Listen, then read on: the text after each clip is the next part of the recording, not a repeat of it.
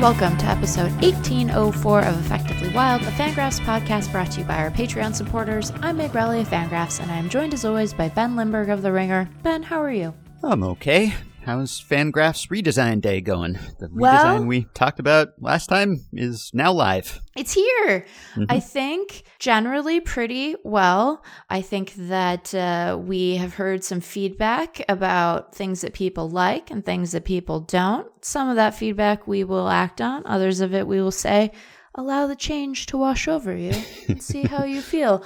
But I don't know, pictures are good. I hope that this strikes the right balance between, inviting new folks who are less familiar with the site to, come to the landing page and be like, I want to look at that piece. That looks nifty. And people who have been longtime site users being able to find what they're used to. So I don't know. I think it's good. Change is inevitable and sometimes productive. Sometimes it comes with big pictures. So there you go. Yep. Everyone, check it out. Hope you like it. Yeah. And we have a guest a little later in this episode. We're going to be talking to Aidan Gruber, who designed a new site called MLBTradeTrees.com. And this is something that I've been hoping someone would make for years, because maybe the most traumatic memory of my baseball writing career is an article I did for Grantland back in 2014 called MLB Transaction Trees. And the idea was just to look for the longest chains of transactions. So someone gets dealt, other people get dealt back to that team, those people get dealt to other teams, and it goes on and on and on through the years. And I tried to trace the longest trade tree for every franchise at that time, which was a good idea. I think it was a fun topic. And it was an absolute nightmare to do because I didn't automate this in any way. I did it by hand. So I had to go through basically everyone who was, on a 40-man roster at the time for each team, I think, and then figure out how they had gotten to that team and how far back the tree went. And it took forever. And someone helped me with the graphics, and it turned out okay. I think people enjoyed it. And as I recall, it started a lot of discussions and people shared it a lot, but it was just the worst research process ever. It took forever. And it was impossible to do perfectly, too. There were just too many ways to miss something or screw something up. So I think we had to update it once or twice after publication. Sure. Just because people pointed out, you missed this one, or this one went a little bit further back than that, or whatever it was. So it was just a horror for me and fun for everyone else. And in the years since, occasionally, periodically, someone will say, could you update the Trade Trees article? And I say, no. No, I cannot. Until hopefully someday someone will actually do this in an automated way. And Aidan has done that. And so he has built a site called MLBTradeTrees.com where you can look at every trade tree, in theory, throughout history. And he has all the data. He has all the stats. You can look at WAR. You can look at the graphics and see how far the trees go back in time. You can look at the longest trees. You can look at the biggest mismatches and lopsided WAR exchanges. You can go by team. You can go by player. It's just a ton of fun. And he is continually refining it and indulging me when I ask him to add even more things to it. So we're going to talk to him shortly about why he did it and how he did it. But I think that our audience would enjoy this site and hopefully hearing from Aidan as well. What other things are like this? What are other things that because this site is super fun, and I know that it will probably change and improve a lot. It's already changed and improved a lot since he went live with it. So it will become even closer to the frictionless trade world that you would like to see. That sounds like I'm talking about crypto, and I'm really not. But there are other things like this where you're like, why is it hard to look that up? And you know what my thing is? Can I tell you my thing? Sure. Days toward rookie eligibility. Why are we calculating that by hand still? Why isn't that just sitting somewhere? And you might be listening to this and say, hey, Meg, don't you help to run a baseball site that does stat stuff? And I would say, touche. Maybe that we should figure that out. But it's weird that we have to do that by hand. It's weird that we can't just look at someone's page and know, here are the roster days that count toward whether or not they're an eligible rookie. I'm not just saying this because I'm someone who has to help edit prospect lists, and sometimes it gets real close and then we feel nervous, but I'm not saying it for that reason either. There's always that confusion going into a season. Is this guy rookie eligible? Whenever someone makes me make picks for rookie of the year, I always have to figure out, is that guy still rookie eligible? And Fangraphs and other sites will have like a rookie filter, but it's based on playing time, right? Not necessarily your days on the roster, which is another way that you can lose rookie eligibility. Correct. So it is based on the innings pitched and the at-bats thresholds rather than days. And of course, this recently changed, right? Where September days count now. So anyway. Yeah. I don't know if days remaining in rookieeligibility.com would be quite as probably huge a not.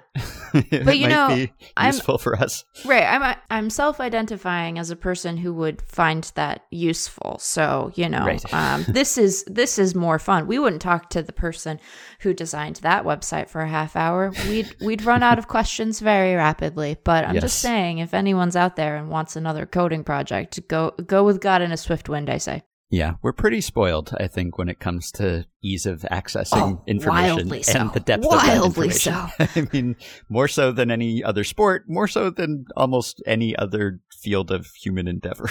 Baseball has a lot of great stats, and sometimes someone in another sport will be writing an article. You know, I was corresponding with a cricket writer recently who was working on a piece, and he was asking me for some baseball data, and nothing equivalent was available for cricket. And I felt sorry for him, and just because of Baseball Reference and Baseball Prospectus and Fangraphs and all of the wonderful work that Retrosheet does, we just have just this cornucopia. I mean, we are totally spoiled, but there are a few things here and there. I guess for me, it would be injury information, which I discussed recently on the show. It's just hard to find injury information for past players, but even for current players, and day-to-day injuries are tough to find, or just total time on the IL or whatever. I mean, there are some places to do that, but generally only for very recent years. So I'd like more specificity, and more ease of injury analysis would probably be at the top of my list. Yeah. See, like, this is what we should use the lockout for. It's just continuing to improve our analysis of a baseball that doesn't necessarily guarantee itself come April. Yes. So before we bring Aiden on here, I had a couple leftovers that I had planned for the previous episode, but we got sidetracked with important matters, such as whether bat boys and bat girls are subject to child labor laws, and whether live animals are eligible for the Mascot Hall of Fame. So when those pressing issues come up, I mean, that takes precedence, and you just have to pivot, right? And you say, I'll save this for the next time because this is something that we absolutely have to deal with immediately.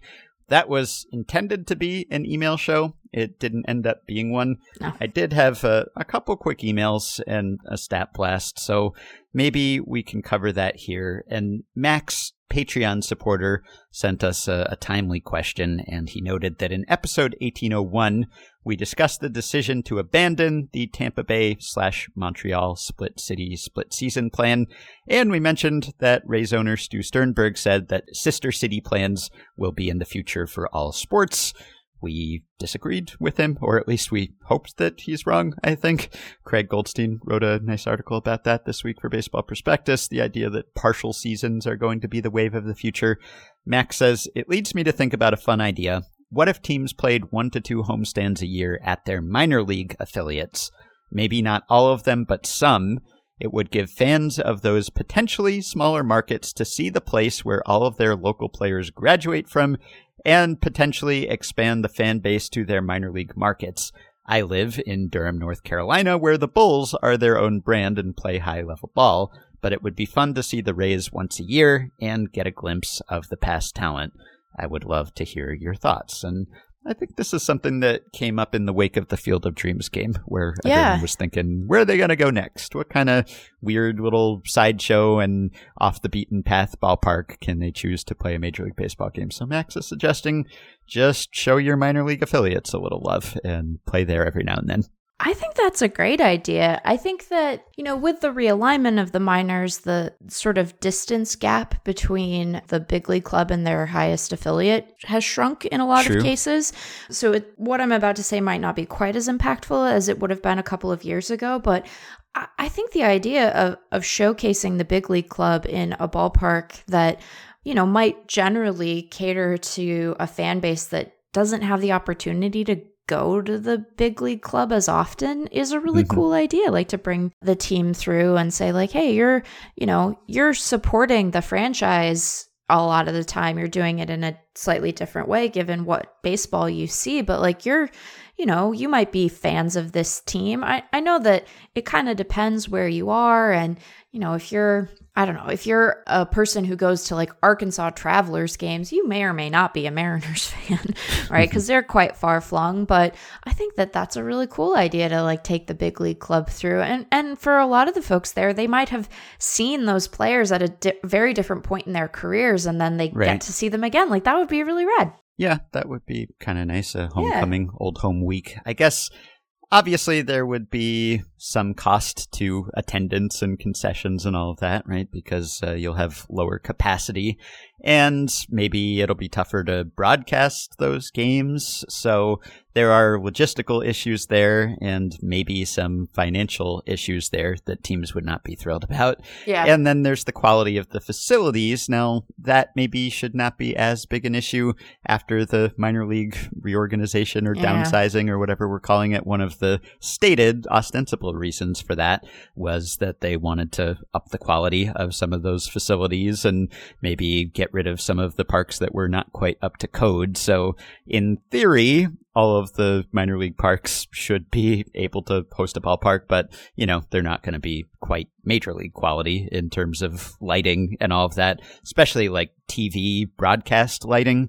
I imagine that they might have to upgrade that if they were going to broadcast the game. So, there are issues there. And then you're probably not going to have StatCast necessarily. There are some minor league parks that have full systems installed. Not everyone, maybe. I mean, they all have something, but maybe they don't all have StatCast at that point. So you might lose a little detailed data, which would be unfortunate for people like us, I suppose, and probably a headache for database people. But beyond that, I think it would be fun. I mean, like from a utilitarian perspective, I guess there might be fewer people able to go to the game. Yeah. And there are teams that own their minor league affiliates and teams that don't.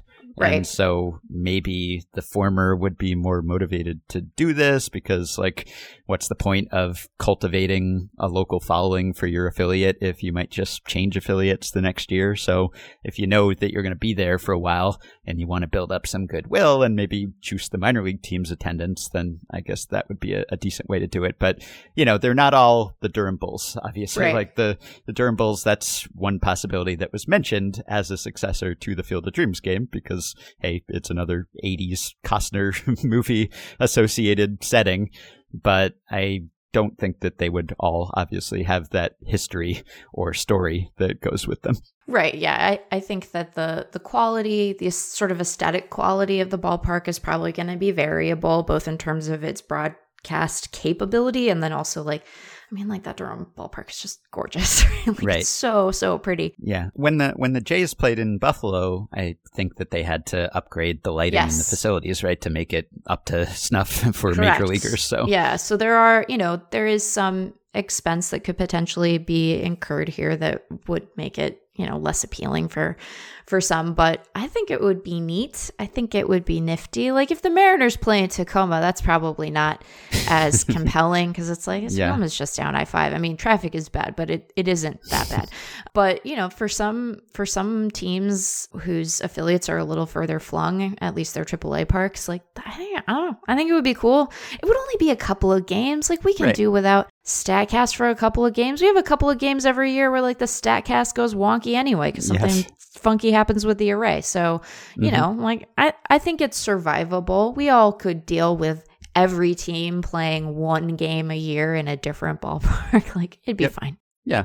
And I don't know if I'd prefer this to, say, playing internationally and trying to cultivate an audience there, or play in some cool historic settings or other, I don't know, natural landmarks or recognizable places in the country or the world where it would be cool to play, or just playing, I don't know, like some other sports like hockey, playing outdoor games or whatever. I mean, I guess that's not quite as special for baseball where you play outdoor games all the time, but there are some special settings that would be even further from the norm than just playing in a dinkier ballpark in a smaller city, essentially. So, maybe it's not the most creative solution, but it would build some goodwill throughout your organization, potentially. Right. And build it without having to build something new. I mean, like, that part is appealing. I think that we were all like, we're not going to be taking over America's cornfields like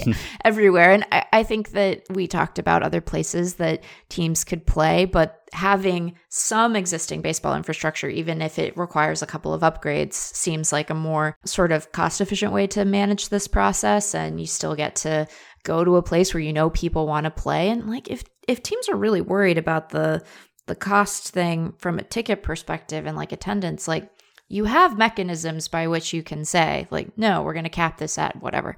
It just is, it requires a little work. So. Right. And I guess fans of some minor league teams are not necessarily big fans of the parent club. Right. Especially if the affiliations have changed recently. But for sure, you're still not going to turn down a chance to see big leaguers playing in their local park. So I think it would be well attended, or as well attended as you could have a game be, when you might have only a few thousand fans able to fit into the stadium. Yeah, agreed. All right, and another question from Dan, Patreon supporter, and he's talking about the familiarity effect, or the times through the order effect. And he says, when I've heard the familiarity effect discussed, I've imagined it as batter X basically thinking, I've faced that slider 5 times in recent memory, so now I can visualize it and therefore better hit it. Okay, great, that makes sense. But is it conceivable that it's actually a battery side issue instead? Pitchers have an attack plan for every hitter, but they presumably can't roll out the same sequence each at bat. If batter X knows it's high and in, then away, he's broken the code. So again, presumably, the battery has plan A, plan B, plan C, etc. for each batter, with each plan being less and less optimized for batter X. So by the 3rd time through, they're running out the 3rd best sequence. Maybe instead of familiarity reflecting a heightened level of comfort on the part of batters, it reflects a suboptimal attack plan on the part of the battery. Note, if I'm simply expressing the familiarity effect as it is commonly understood, please refrain from humiliating me on the air. And I will not humiliate you, because this is an aspect of it that I hadn't really considered or hadn't dwelled on before, because I do generally think of it as just getting to see the pitcher and see the pitches. So you are familiar with the release point and the way the arm action works and where you pick up the ball in the delivery, and you're familiar with the speed and with the movement of the actual offerings. I mean, that's what I tend to think of more often. But Dan is right here that there are scouting reports, and maybe part of it is that you might have a great way to get a guy out once, but it only works once because you have tried it already, and it will not work as well the second time. So I hadn't really thought of this before, but could be a contributing cause, I suppose. Sure, I think so. I mean... I promise I'll say something more substantive than this. I think it's time for some game theory, right? Like, this is definitely a consideration. This is something that I don't know if they would necessarily articulate it in those terms. I'm sure there are clubs that do, or if it's just something that is sort of more intuitively understood between the pitcher and the catcher. But I imagine that there is, some aspect of familiarity that they understand to be a function of sequencing. And so, they're trying to sort of short circuit the batter's calculation on that. So yeah, I think this is definitely an aspect of it. How strongly it factors into the sort of scouting of an individual pitcher or hitter, I wonder. But when Ben Clemens just wrote about guys who throw sort of distinct sinkers and four-seamers, and this was part of how he was thinking about it. Like, as you are preparing to face a batter, you probably know if they are good at, if they are a fly ball hitter or a ground ball hitter, and that might affect which of your sinker or four seamer you throw. But then they know that you know that, but then they know that you know that they know that. And so, it can kind of cascade from there and very quickly sound ridiculous. But yeah, I think it's definitely something that the teams and pitchers and hitters are trying to suss out in any given interaction. And it might account for some of the way that they are able to adjust to particular pitches or seem to anticipate them well. Right. That's a good question. It is a good question. Yeah. As an aside, I think we don't try to ever humiliate people with their questions. Sometimes we will say the premise of this question is flawed, but we only do it when we think it will yield more interesting conversation after. We don't want to make anybody feel bad. That's not the purpose of this podcast. No, we may humiliate ourselves unintentionally. Often. Often. Right. Yeah, I guess the only thing I'd say, I don't know that it's necessarily as clean as, okay, here's our plan A and here's our plan B and here's our plan C, and we're just going to start with the most optimal approach, and then we will go with bad ones from then on, and we'll just go in descending order. I think probably there are times where you hold something in reserve. That's one way that pitchers try to combat the times through the order effect, is that they'll throw a lot of fastballs their first time through the order, and then they will start mixing in some off-speed stuff and some breaking balls more often the second or third time through, so that they are showing hitters different pitches than they had seen the first time.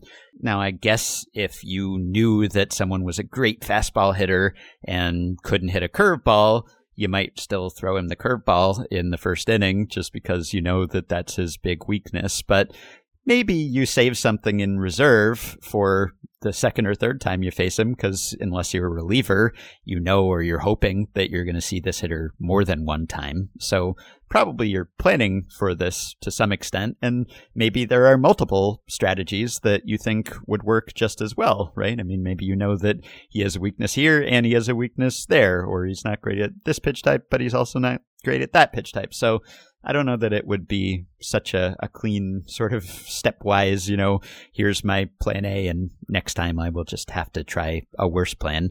And as you said, you could stay with the same plan, and maybe the hitter will be so flummoxed because he'll be expecting a different plan that it'll work just as well. So I don't know that it maps on perfectly, and I would guess that still seeing the delivery, seeing the actual pitches is probably a bigger part of the effect. But this part of it, the advanced scouting part of it, is something that I had not thought about so much, and probably I should have. So I think it's a good suggestion. Yeah, I think it's a very good suggestion. Yeah. All right. Last one, which came in just as we were recording. This is from Landon, who says, here's a messed up question for you while we await baseball news. What if, as you're mucking around your newspapers.com subscription, you notice that one of Roberto Clemente's hits was erroneously double counted, or just shouldn't have been counted as an official hit for some reason? Would you report that finding, or just put it in your pocket?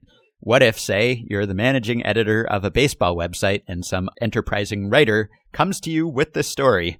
Would you run it? So, of course, Roberto Clemente finished with exactly 3,000 hits before, as we discussed with Dane Perry, he was tragically killed in a plane crash. So if we knew somehow we learned that one of those hits shouldn't have counted, would we ding him and knock him back down to $29.99, or would we hold our peace?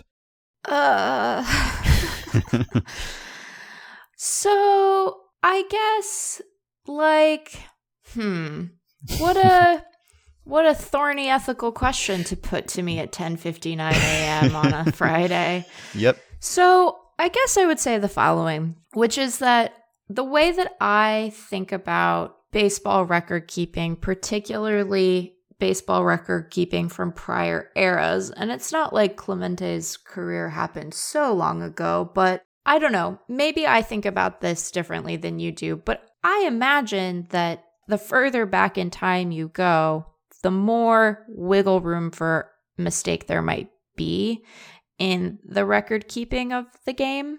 Mm-hmm. So I don't know that I necessarily would need to correct this. I guess we also have to contend with the fact that, like, in any career, any storied career, you know, there's probably a guy who is benefiting from, like, for instance, a batted ball that was called a hit in his favor but could have been deemed an error, right? And then it wouldn't have counted. And what often happens is that we don't have human tragedy sort of intervene quite so precipitously so that you are done right at 3,000, right? You have wiggle room to sort of absorb that error.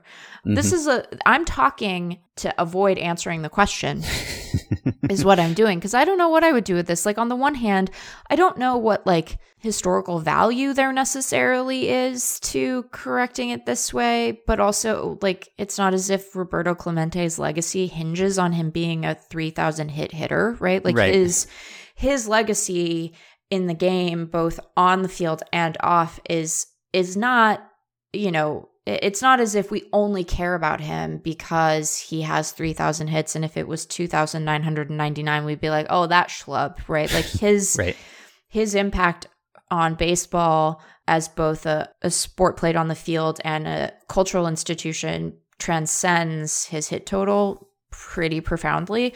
Yeah. So I don't think that correcting the record would really diminish his legacy in any way. And, like, I am a fan of precision. Like, I think that we should attribute, you know, we should accurately represent the stats that we have because they are an important part of our historical record beyond any individual player.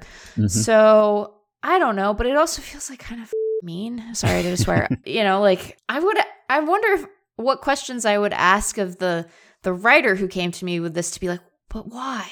Why did you go did you have to? looking for this? Like, why was this a thing? I mean, I suppose that we can attribute a more generous motive to the writer and say that they simply stumbled upon something like this. But, like, also, what archival evidence would you find that would make you confident that your conclusion around this is accurate? Right. I mean, yeah, I don't know if you could find it in newspapers.com. Maybe if you looked at game logs from the Hall of Fame or something. I mean, there are some famous examples of records being corrected, as you alluded to earlier. And there are some famous numbers that have changed, and there are races that have, you know, ended up going the other way long after the fact. I mean, Ty Cobb, for instance, I think it was Pete Palmer discovered that he had a game double counted, and so he had more hits than he should have, and those hits were eventually taken away from his total, and that also would have changed the outcome of the 1910 batting race, and so Nap Lajoie would have won that instead of Ty Cobb. So there are examples like that, and, you know, I think if you know about it, I think you have some obligation to change it, I suppose. I mean, first of all, just like as an editor, I guess, you know, your fiduciary duty to Fangraphs of attracting an audience. I think that people would read this article. There'd be a lot of interest in it. So, you know, not that that's necessarily your number one consideration, but this would generate a lot of attention. It's newsworthy, I think. And also, as you were saying, like, I would probably encourage us to care a little less about these arbitrary round numbers. Right. So, you know, I know that the 3,000 hits milestone means something historically, obviously, and it would be a bit of a bummer if you had to retroactively take someone like Clemente out of that, especially because of the circumstances, and he's right on 3,000 hits and why he ended up on 3,000 hits. But look, as you said, it's not like he's any less great a player or person. It's not even like he was just scuffling along to get to that last 3,000th hit, as some people have, and then he retired the day after. I mean, he was still an absolute star at that late date. I mean, even though he was, you know, in his late 30s by that point, he was still a great hitter. There's no doubt that he would have gotten many more than 3,000 hits. So, you know, just the fact that his life was cut short, I don't think that has to take away from his legacy as a player or anything. So, just in the interest of accurate record keeping. I mean, I'm not saying I would be like thrilled to break this story, like, look what I found. We can finally take a hit away from Roberto Clemente. I mean, I would not be overjoyed about that, but I think just in the interest of balancing the books and being intellectually honest and consistent about things, you can't put your thumb on the scale or take your thumb off the scale if it should be there. Oh, I would be so nervous before that piece went up, though. Oh my God. Because Yeah. it's like you really want to thread the needle on that, because you're right that people would want to read that story, but you wouldn't want to like take delight in it. I don't know. It's just such a strange... Publish apologetically. Like, Yeah. sorry, everyone. We don't want to Gotta tell do you this, but... Yeah. Hack Wilson is another one. His famous single season RBI record. That one, he had an RBI taken away from him from that 1930 season. He went from 191 to 190 long after the fact, after an extensive review. And, sometimes people have been hesitant to make these changes. But yeah, we have a commitment to accuracy. So, and also, I mean, I guess if you're taking a hit away from him, then you are saving some pitcher who allowed that hit in theory, maybe, right? I mean, assuming you have the double entry bookkeeping going on, right. Then there's someone who has to have some cost on the other side. Yeah.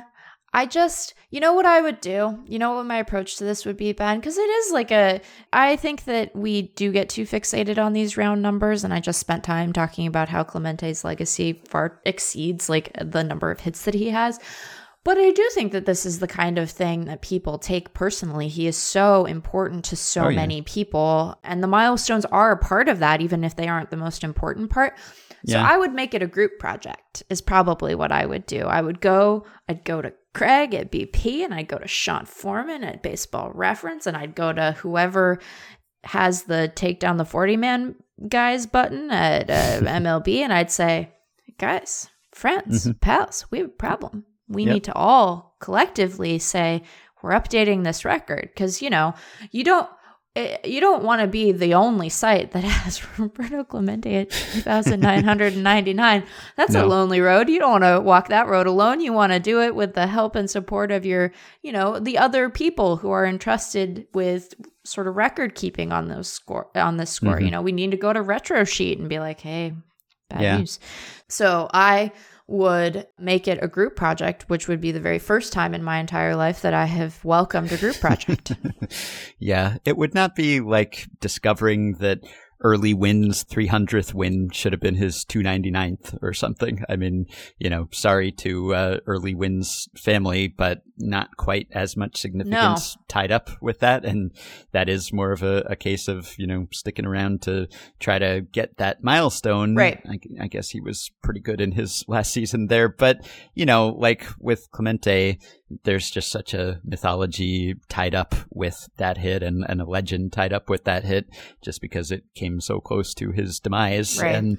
And there's the video where, they flash the message on the scoreboard about how he has the 3,000th hit and he tips his cap or whatever. It doesn't seem like it was a huge deal in the ballpark at the time, off of John Matlack, a player that we will shortly discuss with Aiden Gruber. But, you could say, well, he thought he had the 3,000th and he got to enjoy that moment and take his bow and everything.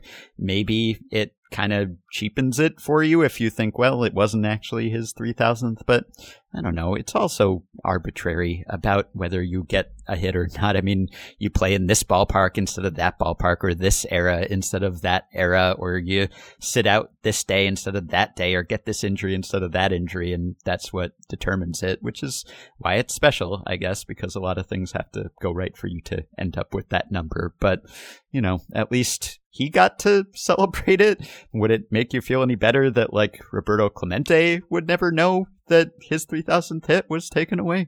Yeah, I guess so. I mean, I think that like we have to view our obligations to history in a comprehensive way, right? And we have an obligation to I do think we have like an obligation to the statistical record of the sport because we use it to categorize people and their, their performance and how sterling or not it is. And so I think that having it be accurate or as accurate as we can know it to be is part of our obligation, right? And I also think we have an obligation to the people of the history of the sport. And that doesn't mean that we can't, decide ultimately that we need to balance the record in favor of precision. But I think how we do it should take care, it should take care of people and sort of be mindful of what these milestones mean to them. And so, yes, I think it actually does meaningfully change things for me that he is not here to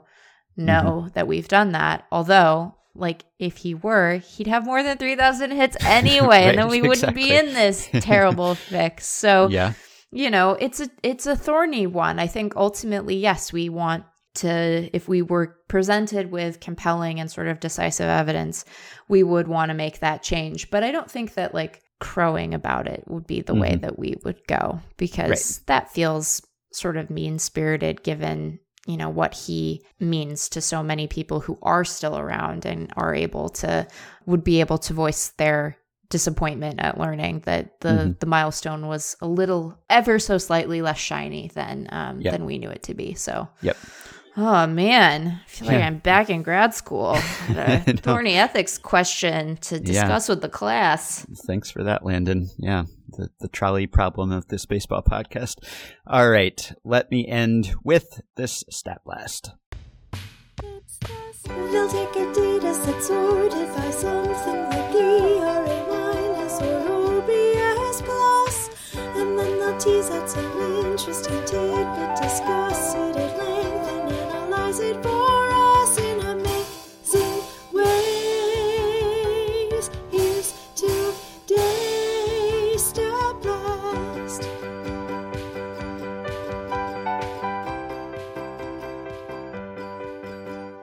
Okay, so I played a little less of an active role in generating this stat blast than I normally do. Sometimes I do the stat blast myself. Often I'm the intermediary. I'm the go-between who fields a question from someone and directs it to someone else. In this case, I had nothing to do with it other than, I guess, co-founding this podcast, which ultimately led to this question being asked and answered with no intervention from me. So this all went down in the Effectively Wild Discord group for Patreon supporters, and there is a Stat Blast channel in there where Ryan Nelson, frequent Stat Blast consultant, is a member, and sometimes he will pop up and give people a much more thorough answer than they had expected. And so another member in there who goes by the username Plum said, "This reminds me of a totally non-statistical and purely subjective thing I researched in 2020. Mike Trout and Mookie Betts were the consensus best players in each league and played in the same town. Don't at me, Los Angeles people. I wondered if that had ever happened before. The best I got was Mantle and Mays in the early 50s and maybe Bonds and Giambi when Giambi was an Athletic, though I think Giambi was a bit underrated by the consensus. Kind of curious to do the same thing with pitchers at some point because of Cole and DeGrom." And Ryan Nelson just jumped in and went above and beyond as his wont. So as usual, I will link to the spreadsheets he produced here, but he answered it for hitters and for pitchers.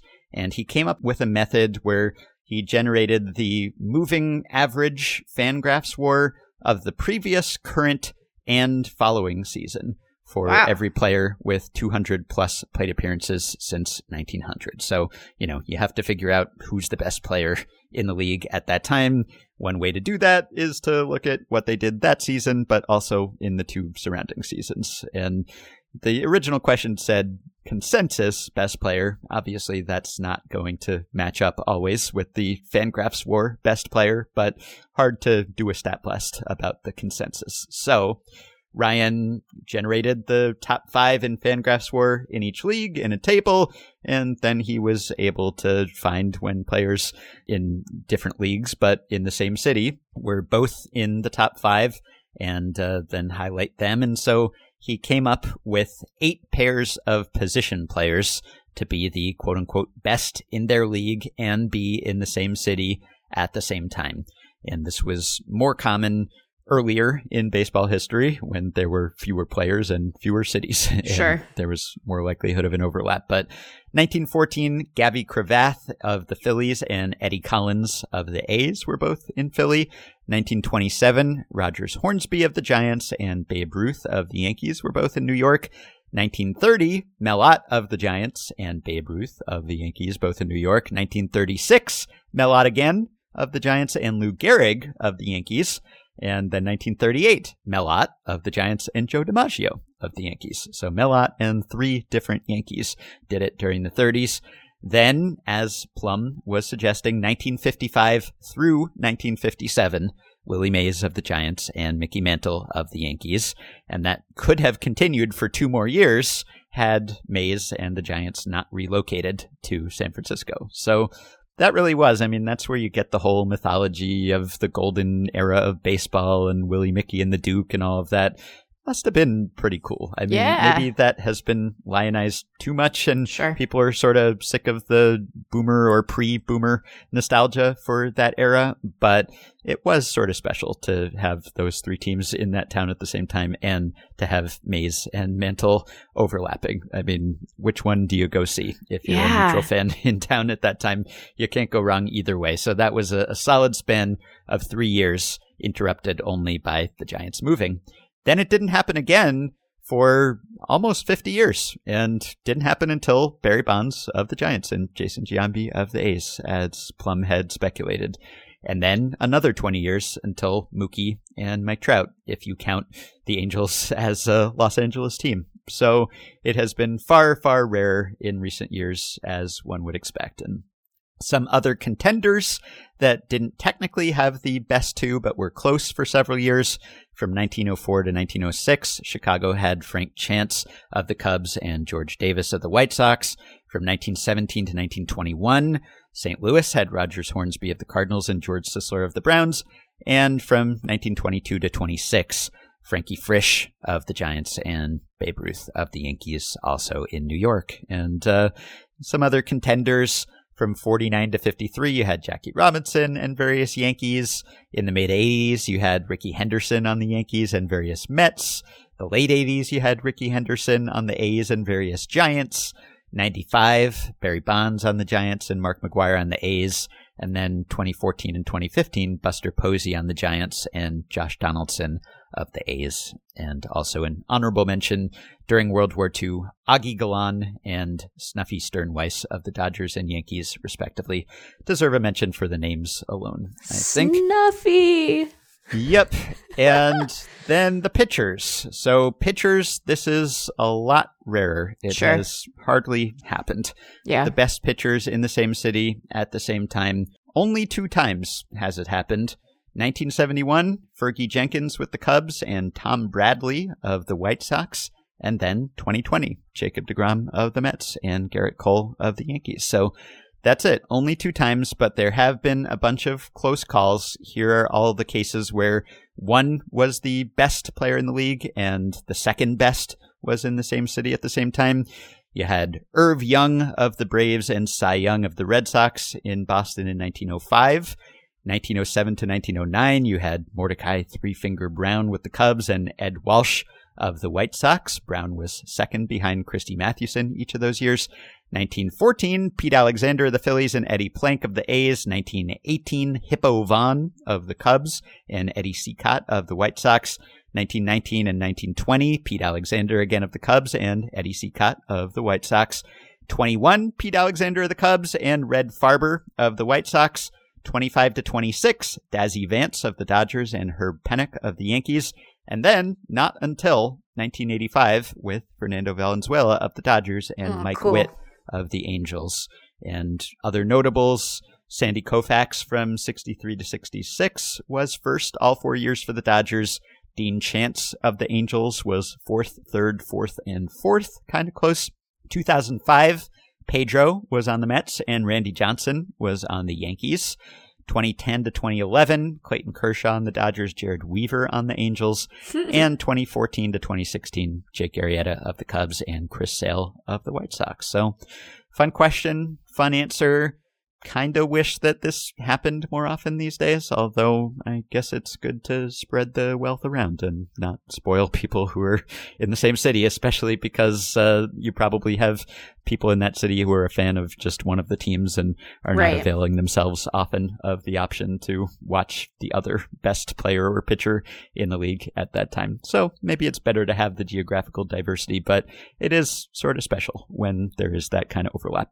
I wonder how good a job. I mean, I think that now we probably are really clued into this, just given what the landscape of baseball media looks like and the existence of sites like Fangraphs and Baseball Prospectus and, Baseball Reference, where some of the ins and outs of the stats we can kind of track in real time, and we do a lot of work to do that. But I wonder, are you aware always how special it is what you're watching? Like, I think that the not necessarily being a fan of both teams thing would be a gating factor, certainly.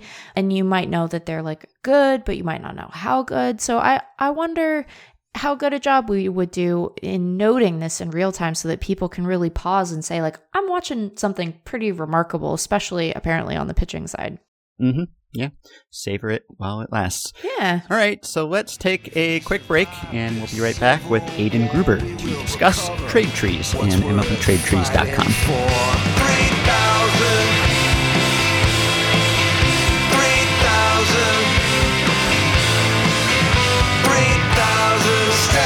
Through heaven and hell, 3,000 steps. Forget about 12, 3,000 steps. Might as well be the moon. 3,000 steps from you. 3,000 steps from you. All right, we are joined now by Aidan Gruber, who is the founder and proprietor of MLBTradeTrees.com. Aidan, welcome to the show. All right, thanks for having me. So tell us a little bit about yourself, where you are, what you do, and how you eventually developed the idea for MLBTradeTrees.com.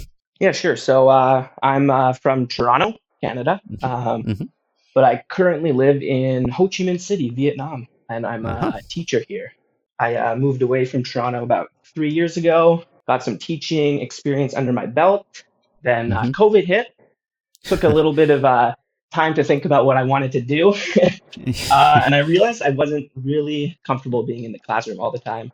So I wanted to switch up my careers. So I took a little coding course about 6 months ago and was thinking of some ideas for projects. Wanted to incorporate baseball. So I ended up doing this trade tree thing. Yeah. This is a good little project to put on your resume if you're applying for a coding job, I guess. What's your background as a baseball fan? I assume you were a Blue Jays fan, but how did you get hooked? Yeah, so I was born the year after our back-to-back World Series wins, so I kind of missed the peak Jays era right there. But yeah, I've been a Jays fan my whole life. Been to games since I can remember. And actually, like, the main thing that got me started thinking about like the trade trees was thinking about Roy Halladay. We traded Roy Halladay back in, don't remember. Should probably have that information. Check the site. Yeah, exactly. We traded Halladay back in 2009. Yeah, that's right, 2009. And I always thought, what happened like with the guys that we got for him? Because I just don't really remember. So I thought about all the old Jays trades that we did back in the day, and that kind of got me going. Travis d'Arnaud, Kyle Drabek, and Michael Taylor. That's right. And then we got rid of Travis d'Arnaud, which was also not the best trade, but it was for that playoff push. Can't complain too much about it. Sure. So I think that every writer has tried to go down this wormhole at some point. It is fertile territory in the offseason in particular to look at the most lopsided trades or the most beneficial trades to your franchise, the ones you wish hadn't quite gotten away. But just from a technical perspective, I know you said you were using this as sort of a jumping off point to coding, but Where did you gather all of this data from? And what were some of the challenges you found in trying to collate it in this specific way? Because I have to say, I was joking before we started recording, I'm going to probably sit with this all weekend and try to just look at a bunch of different transactions and what they spun off. Let's try to dig deep on whether the Rays are really getting the best from their trades. But what was the technical process like for you in pulling all of this together? Yeah, so it all started with that when I was thinking about Roy Halladay and I wanted to look up the information. It brought me to, of course, like baseballreference.com to see all the transaction history. And then there's just a little disclaimer under the at Baseball Reference saying that the transaction information is from RetroSheet. So I did a Google about RetroSheet, and basically my entire site could not have been done without that organization. It's very, very cool what they do over there. So if you don't know, they just basically collect all of the transaction data from like the 1800s and put it all in a nice database. And it's open source. Anybody can look through it. And yeah, that's where the main data came from. How did you learn to code, by the way? Did you take a specific course or? I did a course did some like Udemy stuff, some Codecademy stuff, lots of just like figuring things out by myself. There's a lot of good resources out there. Yeah. So you get the RetroSheet info and then you have to figure out how to display it all. So it's not just getting everything into a table. You had to figure out some user interface, something that people could look at to trace the trade. So that's kind of complicated, I imagine. And then there's a lot of data cleanup that you have to do inevitably with this type of project. And then I messaged you via Reddit and gave you another assignment because I came across your site and thought it was cool, but thought of another thing I could heap upon you that might make it even cooler. So yeah, take us through some of the other steps because you've done a bunch of updates and made it prettier and cleaner and easier to navigate. Yeah, sure. So once I knew I had all the data available to me, it was basically finding out the cleanest way of kind of presenting it in the tree format. So I found there's like just an open source Google chart, like kind of, like a template that you can use for websites. And I basically used that to display all the information that you see when you go to the site. That's my biggest thing right now is actually I want to change that whole thing because I think it can look a little bit ugly sometimes, but that's for the future. So I use that wonderful Google kind of template to display the information. And when I first started out, you talked about getting feedback, from yourself, but from other people as well. So when I first started out, it was really just like a block with a name. It was just like a name to another name with like no information. It didn't say the date. It didn't say the team, like the team traded to. It didn't say any players involved in the trade. And once I got that my first kind of version up and running, I just kind of posted it immediately to Reddit. It got like hundreds of upvotes. But the good thing about it was that so many people were trying it out and telling me what I'm doing wrong and what I'm doing right and everything I should add. And then I kind of just got the ball rolling from there. I started adding more details to trades. I involved some stats. And then eventually a few months later, we're at where it's looking right now. Right. So when you look at any of these transactions, you can see the money that was acquired. You can see the games that these guys played in, the plate appearances that were traded back and forth. What are some other features that you're hoping to bring to the site in the coming months? Yeah, that's a good question. I'm pretty happy with how a lot of the information I have right now. I'm happy with what I have. I want to be able to just display it in a lot better way because right now it's hard to even tell. But if you go to any tree and you highlight with your mouse just over any tree, any node in the tree, it shows you like a breakdown of like specific players' stats. And with like the Google template that I'm using right now, it's just really ugly and there's nothing I can do about it. So I really need to change that so I can present the stats a little bit better. But in terms of some other stuff, I really want to thinking about adding like a team specific pages. So if you wanted to, let's say, I don't know what teams do you guys root for? Do the Mariners. The Mariners. Okay, so They've been quite busy lately, so Yeah. should be good grist. So I would want to like kind of have, let's say, a Mariners page that shows everybody on their 40-man roster. Could click on their name and it would tell you kind of how that player got to your team. Because right now I'm just showing the trades if you search in a player, but I kind of want like a reverse of that, where if you like you can find out how your player got to that team. If you kind of understand what I'm going with there. Sure. So yeah, that would I would like to add that in the future. What else? I want to be able to show and search for Hall of Famers in a tree. I think that would be interesting, and I know all the data is there. I just have to clean it up and make it presentable. And yeah, those are kind of the two main things I want to do. But other than that, I'm pretty happy with what I have so far. And you've got WAR in there, which is fun, so that you can see who won in terms of value produced post-trade, if that's how you want to judge it. And I guess just in terms of how you define a tree, what ends a tree, I mean, I guess it's fairly straightforward. A player gets traded to one team, other players get traded back, and you trace the careers of those players. And as long as they are still with the team that acquired them in that trade, then you're counting it toward that initial tree. And then the little quirk that I introduced to the process that had been in my piece for Grantland was the comp pick system. So in previous years in old CBAs, you used to have comp picks that were tied to specific players, so that if a player left via free agency after getting an offer to stay, let's say, then that team would be compensated with a specific pick, and that pick would be tied to that spot in the draft. And then if that comp pick was used for a player, then you could say, well, that player was part of the tree. I guess you could be a trade tree purist and say, I only want players who were acquired directly via the trade. But in my mind, at least, that's part of the value that you ultimately got for that player, right? If he walks away, you get some compensation for him, and then that compensation turns into another player, and on that branch of the tree goes. So is that about it? I guess it's kind of complicated to display because you look at some of the trees and there are many branches, right? And some of them are short and some of them are very long. So there's a lot of scrolling this way and that way sometimes. But I guess it's fairly straightforward. I mean, sometimes there are issues with names and IDs and you might have duplicates. And so you got to clean some things up. But conceptually speaking, I guess it's fairly straightforward. Yeah. So going on what you just said about the duplicate IDs, that was one of the main problems with me at the beginning.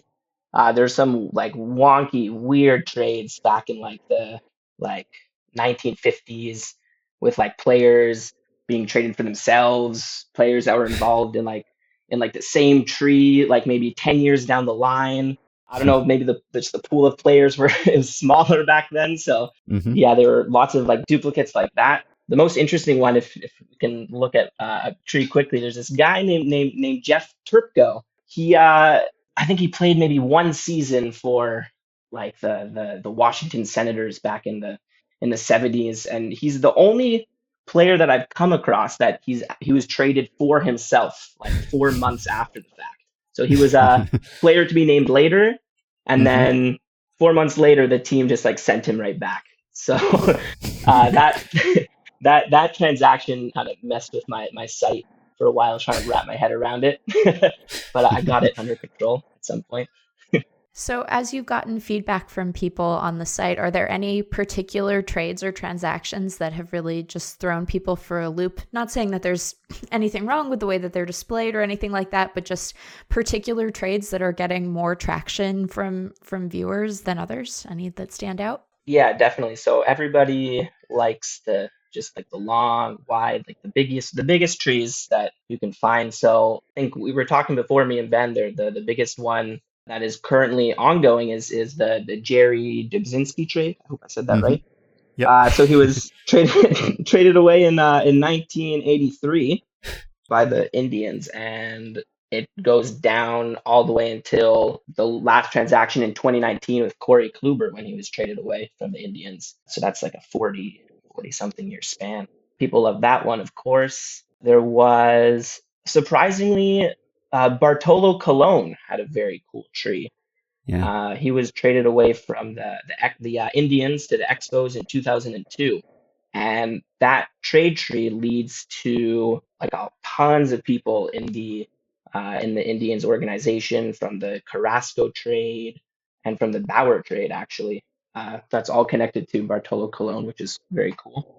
Yeah, I'm rooting for Emmanuel Clase because he's got to he's keep it keeping going. the Jerry Dubzinski trade going. Yeah, it's and he's still young, and maybe he will be there for quite a while. He's under team control, obviously, with Cleveland. So as long as he's there, or they trade him if he is very good, then very likely the Guardians will trade him at some point, because that's kind of what they do, and then the trade will continue. So yeah, I think we all have to root for that one to keep going. 1983, that's a long time. That predates all of us. We have to root for him to not be on the team. Right. We have to root for him to go away from the team, actually. But you're right. We do have to root for him. There's one more trade that everybody loved. Trevor Hoffman. That was another one that got a lot of hits, a lot of discussion.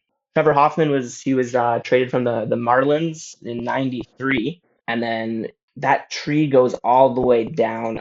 Again, it's active now with like the David Phelps trade.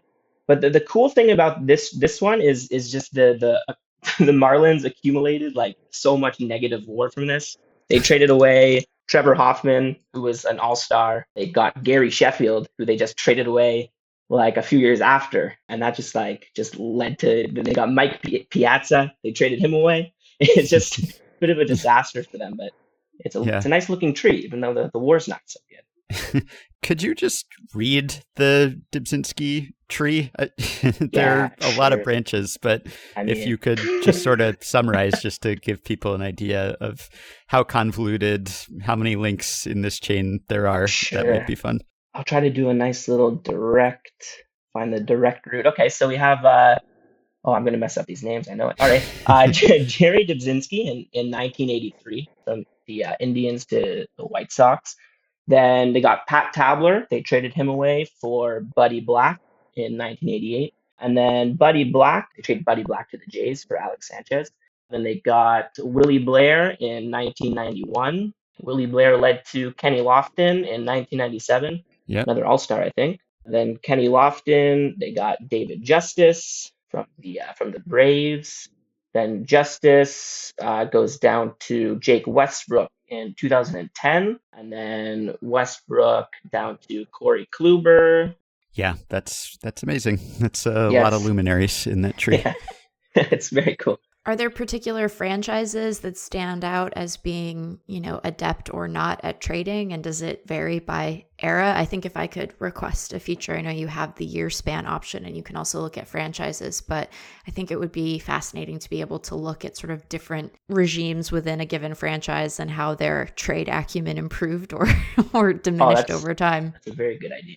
Yeah, so one of the main kind of bugs I ran into in my first release of this that Reddit pointed out to me was I had a bunch of trees that actually ended once a team like changed their name or changed their city, just because the retro sheet data doesn't have some sort of like franchise tag. They just have like team name to team name. So I actually had to add like all the franchise tags to the retro sheet data.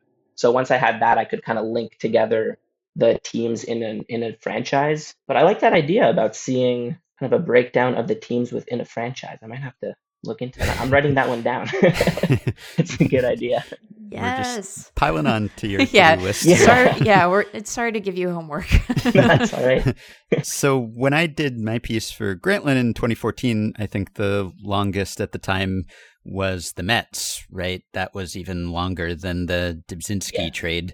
And that one has since ended, but it continued for a little while, at least after I finished my piece. So you want to run through that Mets trade, which went from 1967 to 2019? That just ended with the retirement of David Wright, I think. Yeah, that's also another really nice one that not many people Well, originally it wasn't even on my site as something Right. That's too that too relies big. on the comp pick, right? That's Yeah, why I exactly. So contacted you one, about that. Yeah. yeah. So that was actually the best suggestion I had, and it really just took me a little bit of effort to get those picks in, but they're here now and they're good to go. So I'm happy about that. Hmm. But yeah, before I added the picks, that tree was really just like, I don't know how long, like 5 years. It was nothing because it went Yeah. from John Milner to Pete Falcone, and then Falcone left. He was a free agent, and I had no pick data, so it couldn't go anymore. But then this past couple weeks when I got the pick data in there, so now the tree goes from, I see 77 until 2019 when David Wright was released. Even though I don't think he really played. Did David Wright Yeah. play in 2019? No, Or not that No. recently. Yeah. Does that one start with John Matlack in 67? Yeah, And then sorry, go to- yeah. it's John Milner with John Matlack. Sorry, Right. you're right. Yeah. And then Tom Grieve, Pete Falcone, Stan Jefferson, Kevin McReynolds, Brett Saberhagen, Arnold Gooch, Roger Cedeno, Mike Hampton. And that was another key, right? Because Hampton left for the Rockies. The Mets got a pick, and then they used that on David Wright. Yeah. Yeah. Wow. It's a nice pick. Are there any others that spanned really far back that are recently retired, much like David Wright? I don't know about ones that recently ended. I have a whole list on the site of trees that are currently like ongoing. Hmm. And you can look up the all-time longest as well, the non-active trees that are long ones, which I was just sorting by that too. And it looks to me like the longest ever tree is 47 years, which started with a Vern Stevens trade from the Browns. And then that continued right up through 1994. So 47 years, I guess that is about the max length for a trade tree in baseball. Yeah. And I don't know if we're going to beat that anytime soon. But you Yeah. never know. Yeah, I guess Dybzinski's got a ways to go still. Yeah. But the interesting thing about the Stevens one is that it's the total transactions. There's 54 transactions within the 47 years. Yeah. But I think the Dybzinski trade it's 37 years and only 21 transactions. So it's only like half the amount of actual transactions. Right. You know, it spans for like similar amount of time, not too much less. Yeah. And also you have WAR on here, and so you can look at net WAR, and that's a way to maybe look at the most lopsided trades, which is something I did a stat blast about at some point on the podcast and then just wrote about earlier this week because I was talking about Curt Schilling and some of the early trades in his career, which were historically lopsided. So you do see those when you go on here. I mean, by net WAR, the most lopsided, I guess, technically is the 1899 trade that was really more of a transfer between teams with the same owner, the Louisville Colonels and the Pittsburgh Pirates. That was the, Rube Waddell and Hannes Wagner and Fred Clark and other luminaries were in that trade, which was not really a trade. But if you count it as one, then, we're talking hundreds of WAR there as a mismatch. But I think some of the notorious trades, the infamous trades, are on that list, but because these are not just single transactions, these are entire trees, then there are maybe some surprising ones. I mean, you have the Colonels Pirates trade that has a net WAR mismatch of 267 wins above replacement, just because of what all of those players went on to do, and there were a bunch of Hall of Famers involved in it. I mean, that's a famous one, but then there are others that are maybe not quite so famous that are still up there. The late Eddie Robinson, former podcast guest of ours, he's in a tree that went 23 years starting in 1953 and had a 91 WAR mismatch. So, you've got your like Christy Mathewson for Amos Russi kind of lopsided swindle, but then you also have some that you wouldn't expect. And some of the lopsided swindles, maybe if you look at them in terms of the entire tree, are not quite as lopsided because maybe the players that the team ended up getting made up some of the deficit over the years. So interesting way to look at things. Yeah, definitely. That was the hardest part about the getting the stats involved, is because at the end of the day, like it's kind of hard to put real stats on these trades. Like if I don't count like World Series victories or playoff Right. appearances, and that's a Yeah. big factor when it comes into these trades. You could incorporate awards voting, right? Not just the Hall of Fame, but, Cy Young's exchanged or MVPs exchanged. That might be interesting, if debilitating to some franchises. Yeah, that's very true. Yeah. Or I guess just standard stats. I mean, WAR Yeah. is fun, but it'd be kind of cool to see, I don't know, home runs or Yeah. hits or whatever. So, Yep. yeah. Once I try to figure out the best way to display it, then it's definitely going to happen. It's just the problem is I don't like having everything too crowded right now. It's a bit overwhelming for some of the trees, but I would love to get as many stats in there as possible, because that's what baseball is about. It's all about the stats.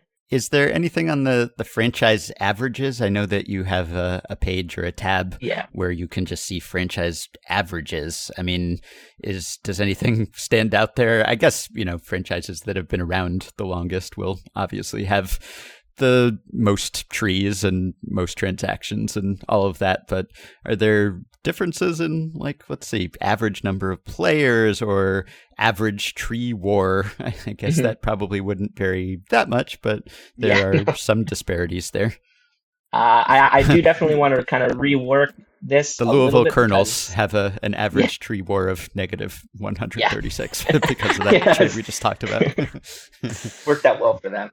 But I think for the most part, the franchise average page, I wouldn't. It's more kind of just to see the different franchises that are available to search through. I kind of want to rework this a bit, because right now it takes into account like every tree, but I think it would be more interesting to see the trees maybe with more than 5 transactions and get the averages from that. I think it would be a bit more interesting, or just set a certain threshold. So yeah, right now the averages are nothing so amazing, but at the same time, you have a team like or a franchise like the Orioles, and they have like an average of 21 players per tree, which is pretty, like, that's pretty high.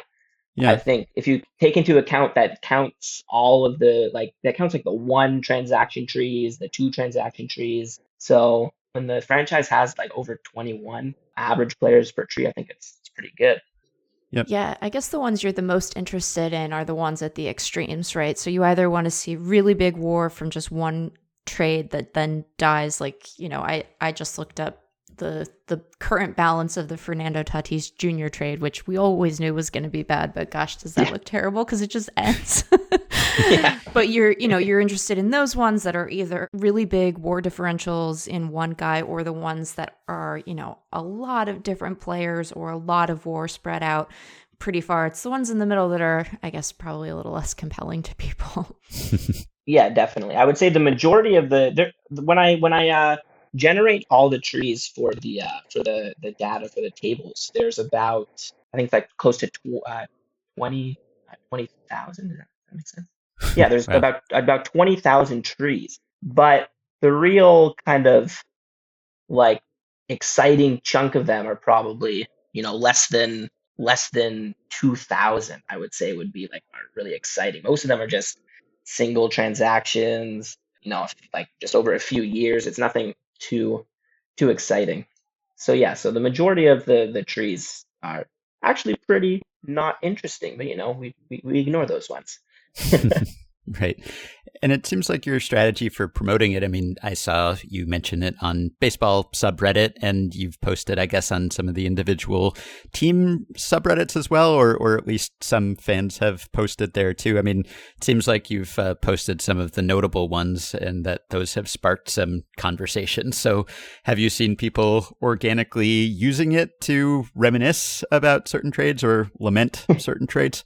Yeah, so it always gets a lot of traffic once I post it. Whenever I have a new update, I tend to post it to either the Jays subreddit or the baseball subreddit. And then there's a lot of traffic, when it's kind of on the front page there. But other than that, it gets, like constant traffic throughout the day. It's nothing overwhelming, but that's what it's there for. It's there for you to check it out when you have some time and you want to get lost in some baseball history.